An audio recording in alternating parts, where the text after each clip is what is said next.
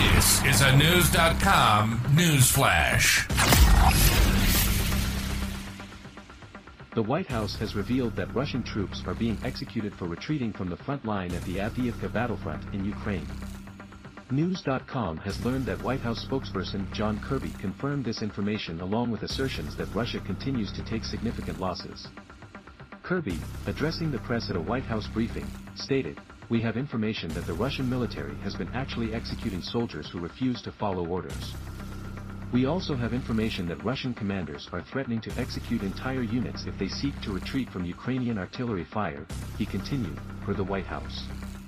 He created a context for the military withdrawals by saying, "Russia's mobilized forces remain undertrained, under-equipped, and unprepared for combat." As was the case during their failed winter offensive last year, the Russian military appears to be using what we would call human wave tactics, just throwing masses of these poorly trained soldiers right into the fight, no proper equipment, no leadership, no resourcing, no support.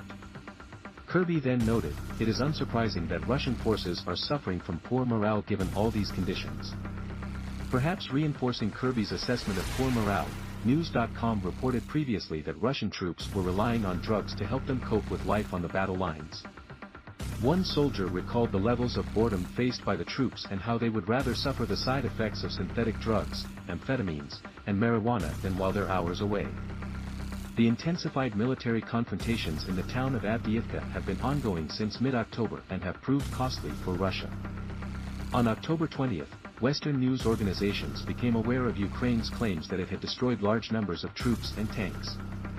In the space of 24 hours, a staggering 1,380 Russian troops, along with 55 tanks and 122 armored combat vehicles, were reported to have been eliminated, per the Voice of Ukraine.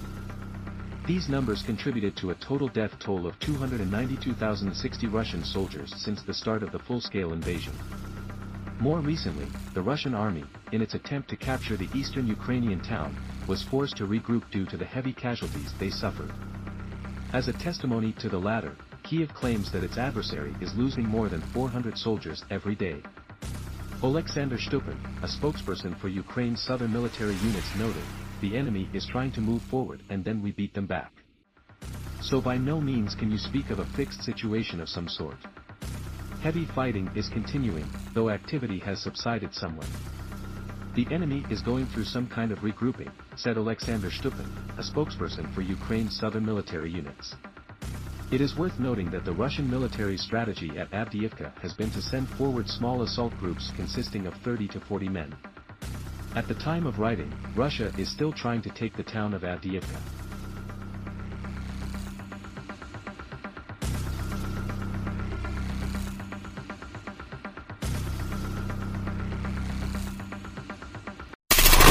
Knowledge.